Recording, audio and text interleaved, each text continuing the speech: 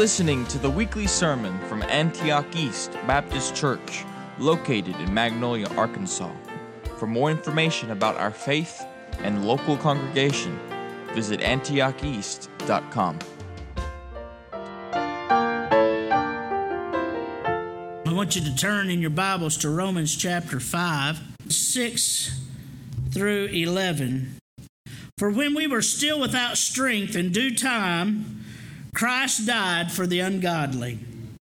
For scarcely for a righteous man will one die, yet perhaps for a good man someone would even dare to die. But God demonstrates His own love toward us in that while we were sinners, still sinners, Christ died for us. Much more then, having now been justified by His blood, we shall be saved from wrath through Him. For if when we were enemies, we were reconciled to God through the death of His Son, much more, having been reconciled, we shall be saved by His life. And not only that, but we also rejoice in God through our Lord Jesus Christ, through whom we have now received the reconciliation. Let's pray. Heavenly Father, I pray, God, that you would bless this time of preaching. Help us to hear your word in Jesus' name, amen. Now, the title of the message is The Time of Love. The Time of Love. Now, we're not going to get too far. Let me read to you. Look down there, if you would, at verse 6. For when we were still without strength, in due time. Those three words are the only words we're covering today. In due time. God's demonstration of love is the plan of salvation. God's demonstration of love isn't pretty flowers on the side of the road. His demonstration of love isn't the glorious creation that we see, although that is a part of His love. But the demonstration of His love that He's talking about here is that He sent His only begotten Son to die in your place for your sin, so that you don't have to go to hell and can go to heaven and escape wrath. That's the love of God. He didn't have to do that. A lot of people say, well, God has to give you a second. God doesn't have to give you a first chance. It is you that has offended a holy God. And so that is God's demonstration of love, is the plan of salvation. That is His sending His Son to die in our place in spite of our sin to make us His children. And verses 6 through 11 reveal four aspects of the death of Christ that prove it was a loving sacrifice. Okay? I'm only going to cover one today. Number one, His death was timely. His death was timely. We are going to look at one of the greatest, or one of the biggest theological theme that there is here in just a minute. But in that phrase, in due time, the ESV and the NASB, that's the New American Standard Bible and the English Standard Version, they translated at the right time. That's pretty good. But the HCSB, it says at the appointed moment. I like that. At the very moment, at the appointed moment is when God did what He did. Now listen to me. The gospel story was no willy-nilly thrown together plan B. Nor was the preaching of it, nor was the effectiveness of it, nor is the future of it. It is all the sovereign plan of God, and it all comes to fruition. It all comes to place in due time. The doctrine that I want us to talk about is the doctrine of the decree of God. It sounds hard to get into, doesn't it? The decree of God. What is that, Brother On? What do you mean by the decree of God? Well, MacArthur defines it like this in his systematic theology that he produced. It is God's eternal plan whereby, according to His declared will and for His glory, He foreordained everything that comes to pass. In other words, God plans everything. and God produces everything. It is basically God's sovereign plan. Prophecy, listen to me, prophecy is not God looking down through time to tell us what will happen, but rather it is God looking down through time and telling us what He will cause to happen. It is God. Prophecy is God revealing what He's going to do, not what just might happen. It is God telling us and giving us the gracious gift of letting us in on what He's doing about what He's going to do. That's what prophecy is.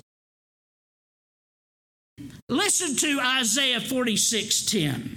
Listen to this. Declaring the end from the beginning, talking about God, by the way, and from ancient times things that are not yet done, saying, my counsel shall stand, and I will do all of my pleasure. Did y'all hear that? God did not stutter when He said that. Everything God wants to happen, guess what? It is going to happen.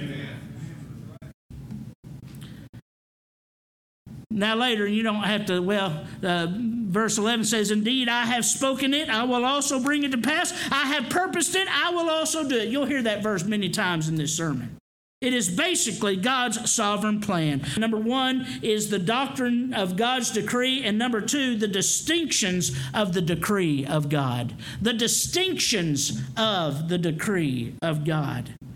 And that's going to basically be our sermon today. There's one other verse that you need to understand. I think it is the most succinct, greatest verse on this subject. It is Ephesians 1:11. You know it. All my members know it's one of my favorite verses. Listen, in Him also we have obtained an inheritance, being predestined according to the purpose of, and here it is, listen, of Him who works all things. How many things? All things according to the counsel of who?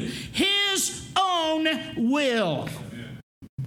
But that is one of the most succinct verses on the subject. God works all things according to the counsel of His own will. First distinction of God's decree is this: it is exclusive. It is exclusive. Now, what do I mean by that? It is not based on outside influence. God has never made plans. God has never had His will according to what you were going to do, or what was going to happen in nature, or what the stars were going to do on one day. Let me tell you what happens to stars. They do exactly what God says. He has worked all things according to what? The counsel of His will. God planned and purposed and purported all of human history and all of eternity in the council room with He Himself. God consults with no one, not man nor angel. God considers nothing but His own pleasure and will to make His decrees. Did you hear that? God considers nothing but His own pleasure and will in making His decree. It's called being God. Some believe God looked down through time to see what would happen and then made His plans accordingly. Now, I'm going to say a big statement right here. That's blasphemy. That's blasphemy. Because you know what that is saying about God? That God had to learn something. And that God had to figure things out to make what He wanted happen. That's taking the godness away from God. Isaiah 46:9. I'm going to get into this whole thing. We used verse 10 a minute ago, but look at this. Verse 9 of Isaiah 46 says, remember the former things of old, for I am God, and there is no other. Hallelujah. I am God, and there is none like me, declaring the end from the beginning.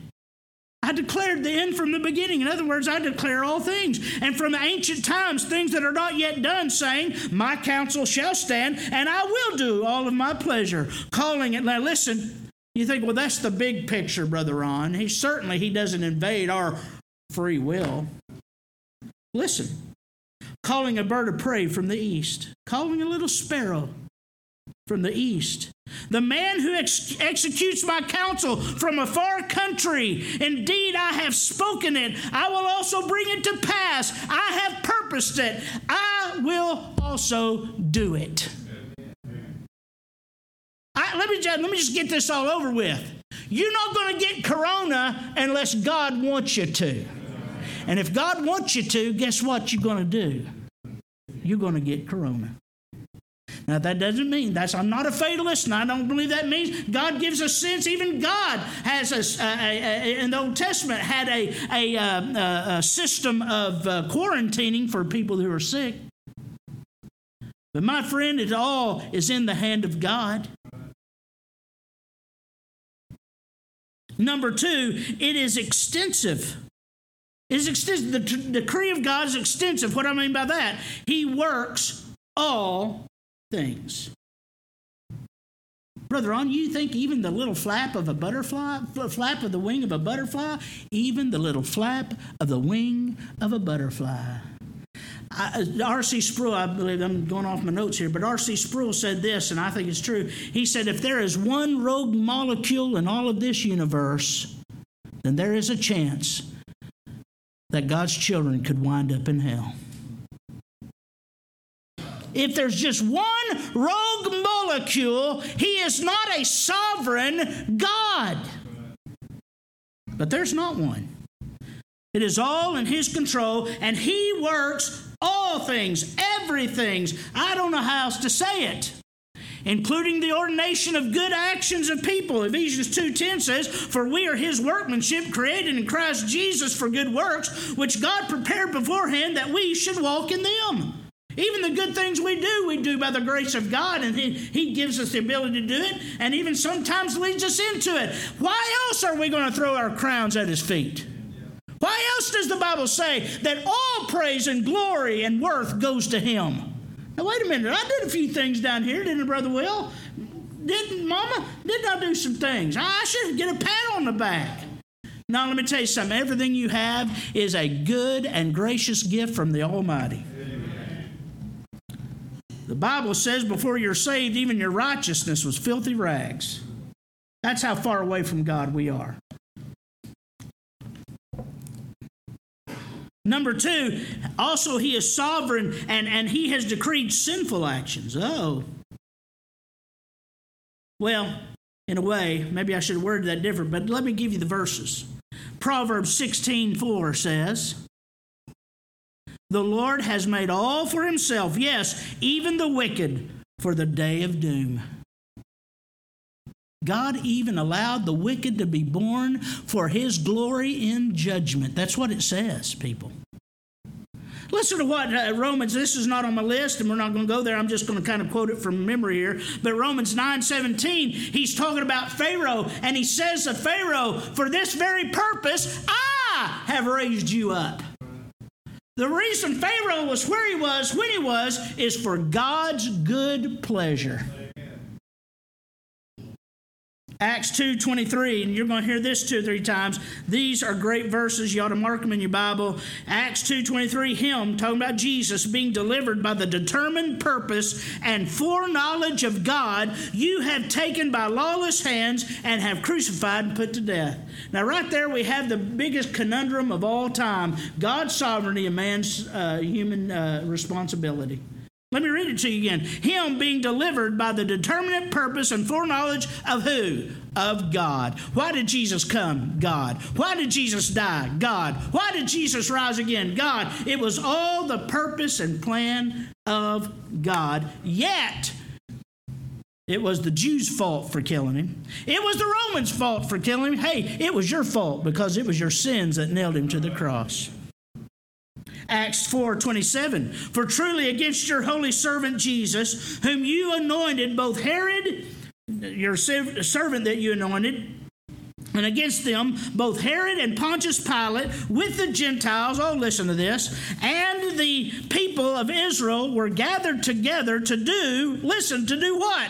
Whatever your hand and your purpose determined before to be done. I love that.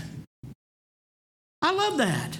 I said, Jesus told them, didn't he? He said, no man takes my life. I'm laying it down freely. He said, I could at this very moment call 10,000s of angels to deliver me from here. I don't have to do this. I'm God, but I love you. Therefore, I'm going to go ahead and do it. This is the plan of God. It is God's sovereignty that is doing these things. Genesis 45:8. So now it was not you. This is Joseph speaking, by the way, in the Old Testament. So now it was not you who sent me here to Egypt, but God. He has made me a father to Pharaoh and Lord of all his house, a ruler throughout all the land of Egypt. Now, I don't know if you know the story of Joseph, but his brothers, they attacked him and they threw him in a pit and they sold him into slavery. He wound up in Potiphar's house in Egypt, and his wife tried to get him to have an illicit affair with him. He wouldn't do it, and she lied about him, and they threw him in prison for years, and he rotted in prison there. God's servant, he wouldn't have an affair with this woman because he wouldn't sin against God, and he stayed faithful, and there he was, and one day God remembered him, and he interpreted a dream for Pharaoh, and he wound up to be the second most powerful man on all the earth. And he goes and he talks to his brothers who sold him into slavery. They came and he saved their life by what God did with him in Egypt. In Genesis 50, verse 20, but as for you, you meant it evil against me, but God meant it for good, in order to bring it about as it is this day, to save many people alive. Oh, the bad circumstances in our lives. Oh, the bad things that happen in this world. And some people even question, has God died? Has God turned his face away? No, my friend, he's as in control now as he was before he created this earth. Yeah. And all the problems in your life, I want to tell you, he's got it handled.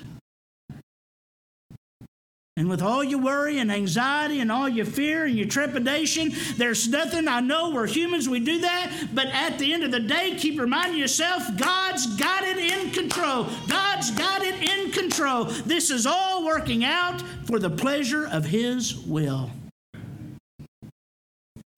Even seeming random acts as the flight of a butterfly. Listen, Proverbs 16:33. The lot is cast, the dice, if you would. Let's modern it up here. The dice the lot is cast in the lap, but it's every decision is from the Lord. It's every decision is from the Lord. The third aspect of God's decree is it is eternal. It is eternal. What do I mean by that? Let me read a few verses. Isaiah 46:10, declaring the end from the beginning. In other words, he plans it all the way from the beginning of time all the way to the end of time, and everything in between or whatever's out there. God is in control. 2 Timothy 1, verse 9, actually verse 8, we see that he's talking about God. God who has saved us and called us with a holy calling. Now listen, not according to our works, but according to his own purpose and grace. Now listen, when did he do this? When did he call us? When did he save us? Which was given to us in Christ Jesus before time began. This is an awesome God. Amen. I don't know if you'll figure that out yet or not. Let me give you Ephesians 1:4. Listen to this. Just as he chose us in him. When? Before the foundation of the world. And chosen. I'm not going to get into what all it means, but it's just a good word to mean you're saved. It's an awesome word. You ought to learn it. Elect, chosen. It just means you're saved, that God saves you. But when did he do it? Before the foundation of the world. That we should be holy and without blame before him in love. 2 Thessalonians 2:13, along that same vein, it says this, but we are bound to give thanks to God always for you, brethren, beloved of the Lord, because God, from the beginning, chose you for salvation through the sanctification of the Spirit and belief in the truth. The choosing was in time past. The sanctification of the Spirit and belief in the truth are in time present. The word eternal, by the way, listen. The word eternal, by the way, I was at a friend's house last night. He hadn't been Church of Christ. If he listens to this, you shouldn't have brought it up. But he poked at me about us Baptists believing in once saved, always saved. And I didn't say this, but I wanted to. What part of eternal life do y'all not understand? Well, I think you can lose it. Then it wasn't eternal, and God lied. This is the promise that He promised us, even eternal life. But let me tell you, that same word eternal about your salvation is the same word eternal about God's existence. It's the same word about Christ's existence. And the word doesn't mean will always be. It means always was, always will be. Always was, always will be. So as long as God's been alive, I've been saved. Amen. He says from the beginning He has chosen us for salvation. And He has given us eternal life. Now in time, yes, I called on His name. In time, yes, I heard the preacher, the witness, and I called on His name. But my friend, all glory, honor, and blessing goes to God for even my salvation. That's what the Bible says. Not only is it eternal, it's effective. Effective. Isaiah 46:10 again. My counsel shall stand, and I will do all my pleasure. My counsel shall stand. Let me tell you something. God's never going to say, uh-oh. He's never going to go, ooh. Never. God doesn't wring His hands in heaven and wonder if it's all going to work out. He knows it's going to work out. He's the sovereign God who's in control of every little molecule, atom, electron, neutron, whatever it is. He's in control of all of it. He has decreed all of it.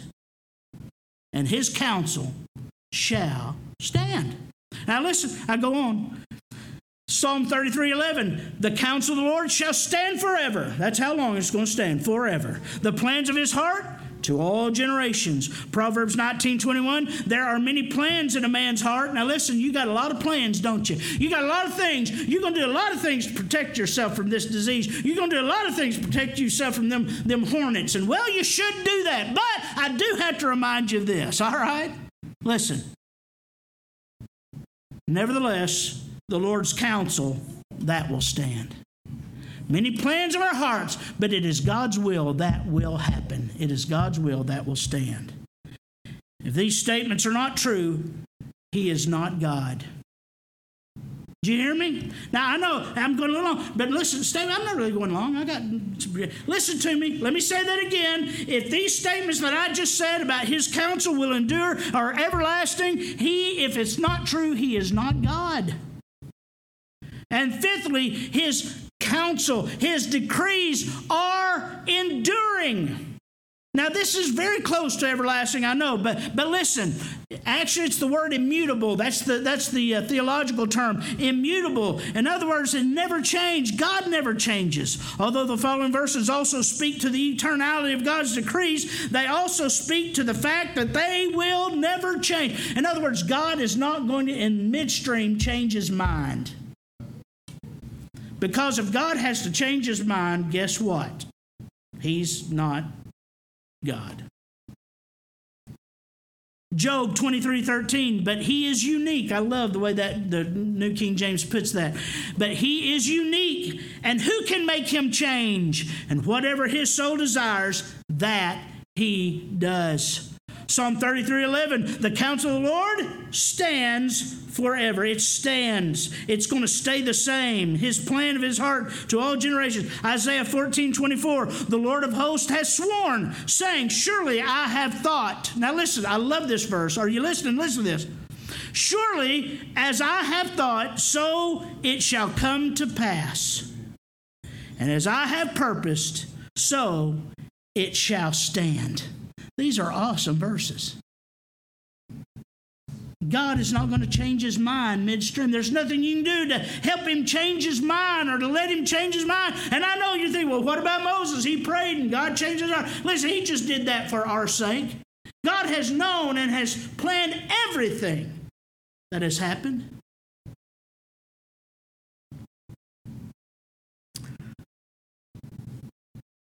We are fallen. We are fallen creatures with limited knowledge and limited wisdom. And our plans change, don't they? Don't their plans change all the time? Sometimes it's frustrating. Sometimes we look back and think, whew, thank God he did that. But God is not God if his plans change, for that would go against his omniscience and divine perfect wisdom. He doesn't have to change. He gets it right every time. Amen. Exalting, and this is the last point. Exalting. This is an aspect of God's decree. Everything, every little molecule, every breathing human, every lizard that slimes across the road, every snake that slithers in the bushes, everything is for the glory of God. Amen. To manifest and bring praise to God's glory is the last aspect of God's decree. Now I want you to watch the screen. If you have different Bible translations and all, and I don't want to be mean, but let's all read this in the same translation, and it'll be up on the screen. These are some of the greatest verses in all the Bible. We skip over them so quickly, but listen. Romans 11, verse 33. Oh, the depth of the riches, both of the wisdom and the knowledge of God. How unsearchable are his judgments, and his ways past finding out. Let me tell you something. I am on a fool's errand today. I personally, as I preach to you, am on a fool's errand trying to describe to you the awesomeness and the greatness of God. But he told me to try. Verse 34. For who has known the mind of the Lord? Or who has become his counselor? Or who has first given to him, and it shall be repaid to him? Of him, through him, to him are all things. Amen. To whom be glory forever. Amen. God is sovereign over everything. And God has decreed all things. Now, I'm going to say a few more things because I want to get back to my message in Romans 5. We've really kind of departed out of Romans 5, but not really. Now we're going to get back to it. In the case of our text, in due time, at the appointed moment, Christ died for you. Christ died for you. It was in the plan of God. It was in the mind of God from all eternity. As you sit here and mock the preacher in your heart, and while we yawn through amazing grace, God, before the foundation of the world, began to plan to rescue you from the sin that would destroy you. Acts 2:23 again says, him being delivered by the determined purpose and foreknowledge of God. That's why Jesus came. That's why Jesus died. No man took his life. It was God's plan for him to die as a sacrifice in your place.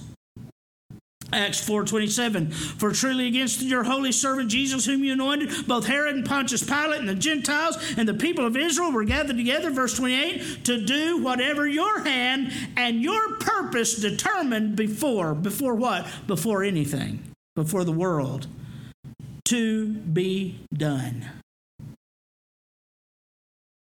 So this decree of God hits us in this place today because, listen today, friend, God determined to die in your place. God determined that you be born. God decreed that you would come to this place today. It's not a mistake. It's not an accident. It's not happenstance that you're here today. And my friend, if you hear the message of salvation which you have heard today and you reject it, you will die for your own sin. But we pray today that you would hear and see the voice of God and call on the name of the Lord and be saved. Amen. The crucifixion was not an afterthought. It was in the heart and mind and thus the purpose of God eternally. Therefore, we we're in the heart and mind and purpose of God eternally. And here is back in our text. He demonstrated his love toward us eternally. Did you get that? Did you get that? Because it bothers me somebody didn't shout. Baptists.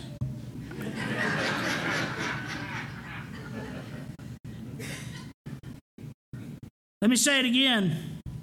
It was in the heart and mind, and thus the purpose of God eternally. Therefore, we are in the heart and mind and purpose of God eternally. Thus, he has demonstrated his love toward us eternally. Listen, God is a triune God, and that's good news for you and me. That means he knows how to love and how to express love. That's all he's ever done, is to show love to his Son. And he said, I want to show more love. And so he created this world. And even though we have sinned and deserve his destruction, he has died in our place. And he says, call on the name of the Lord and you shall be saved.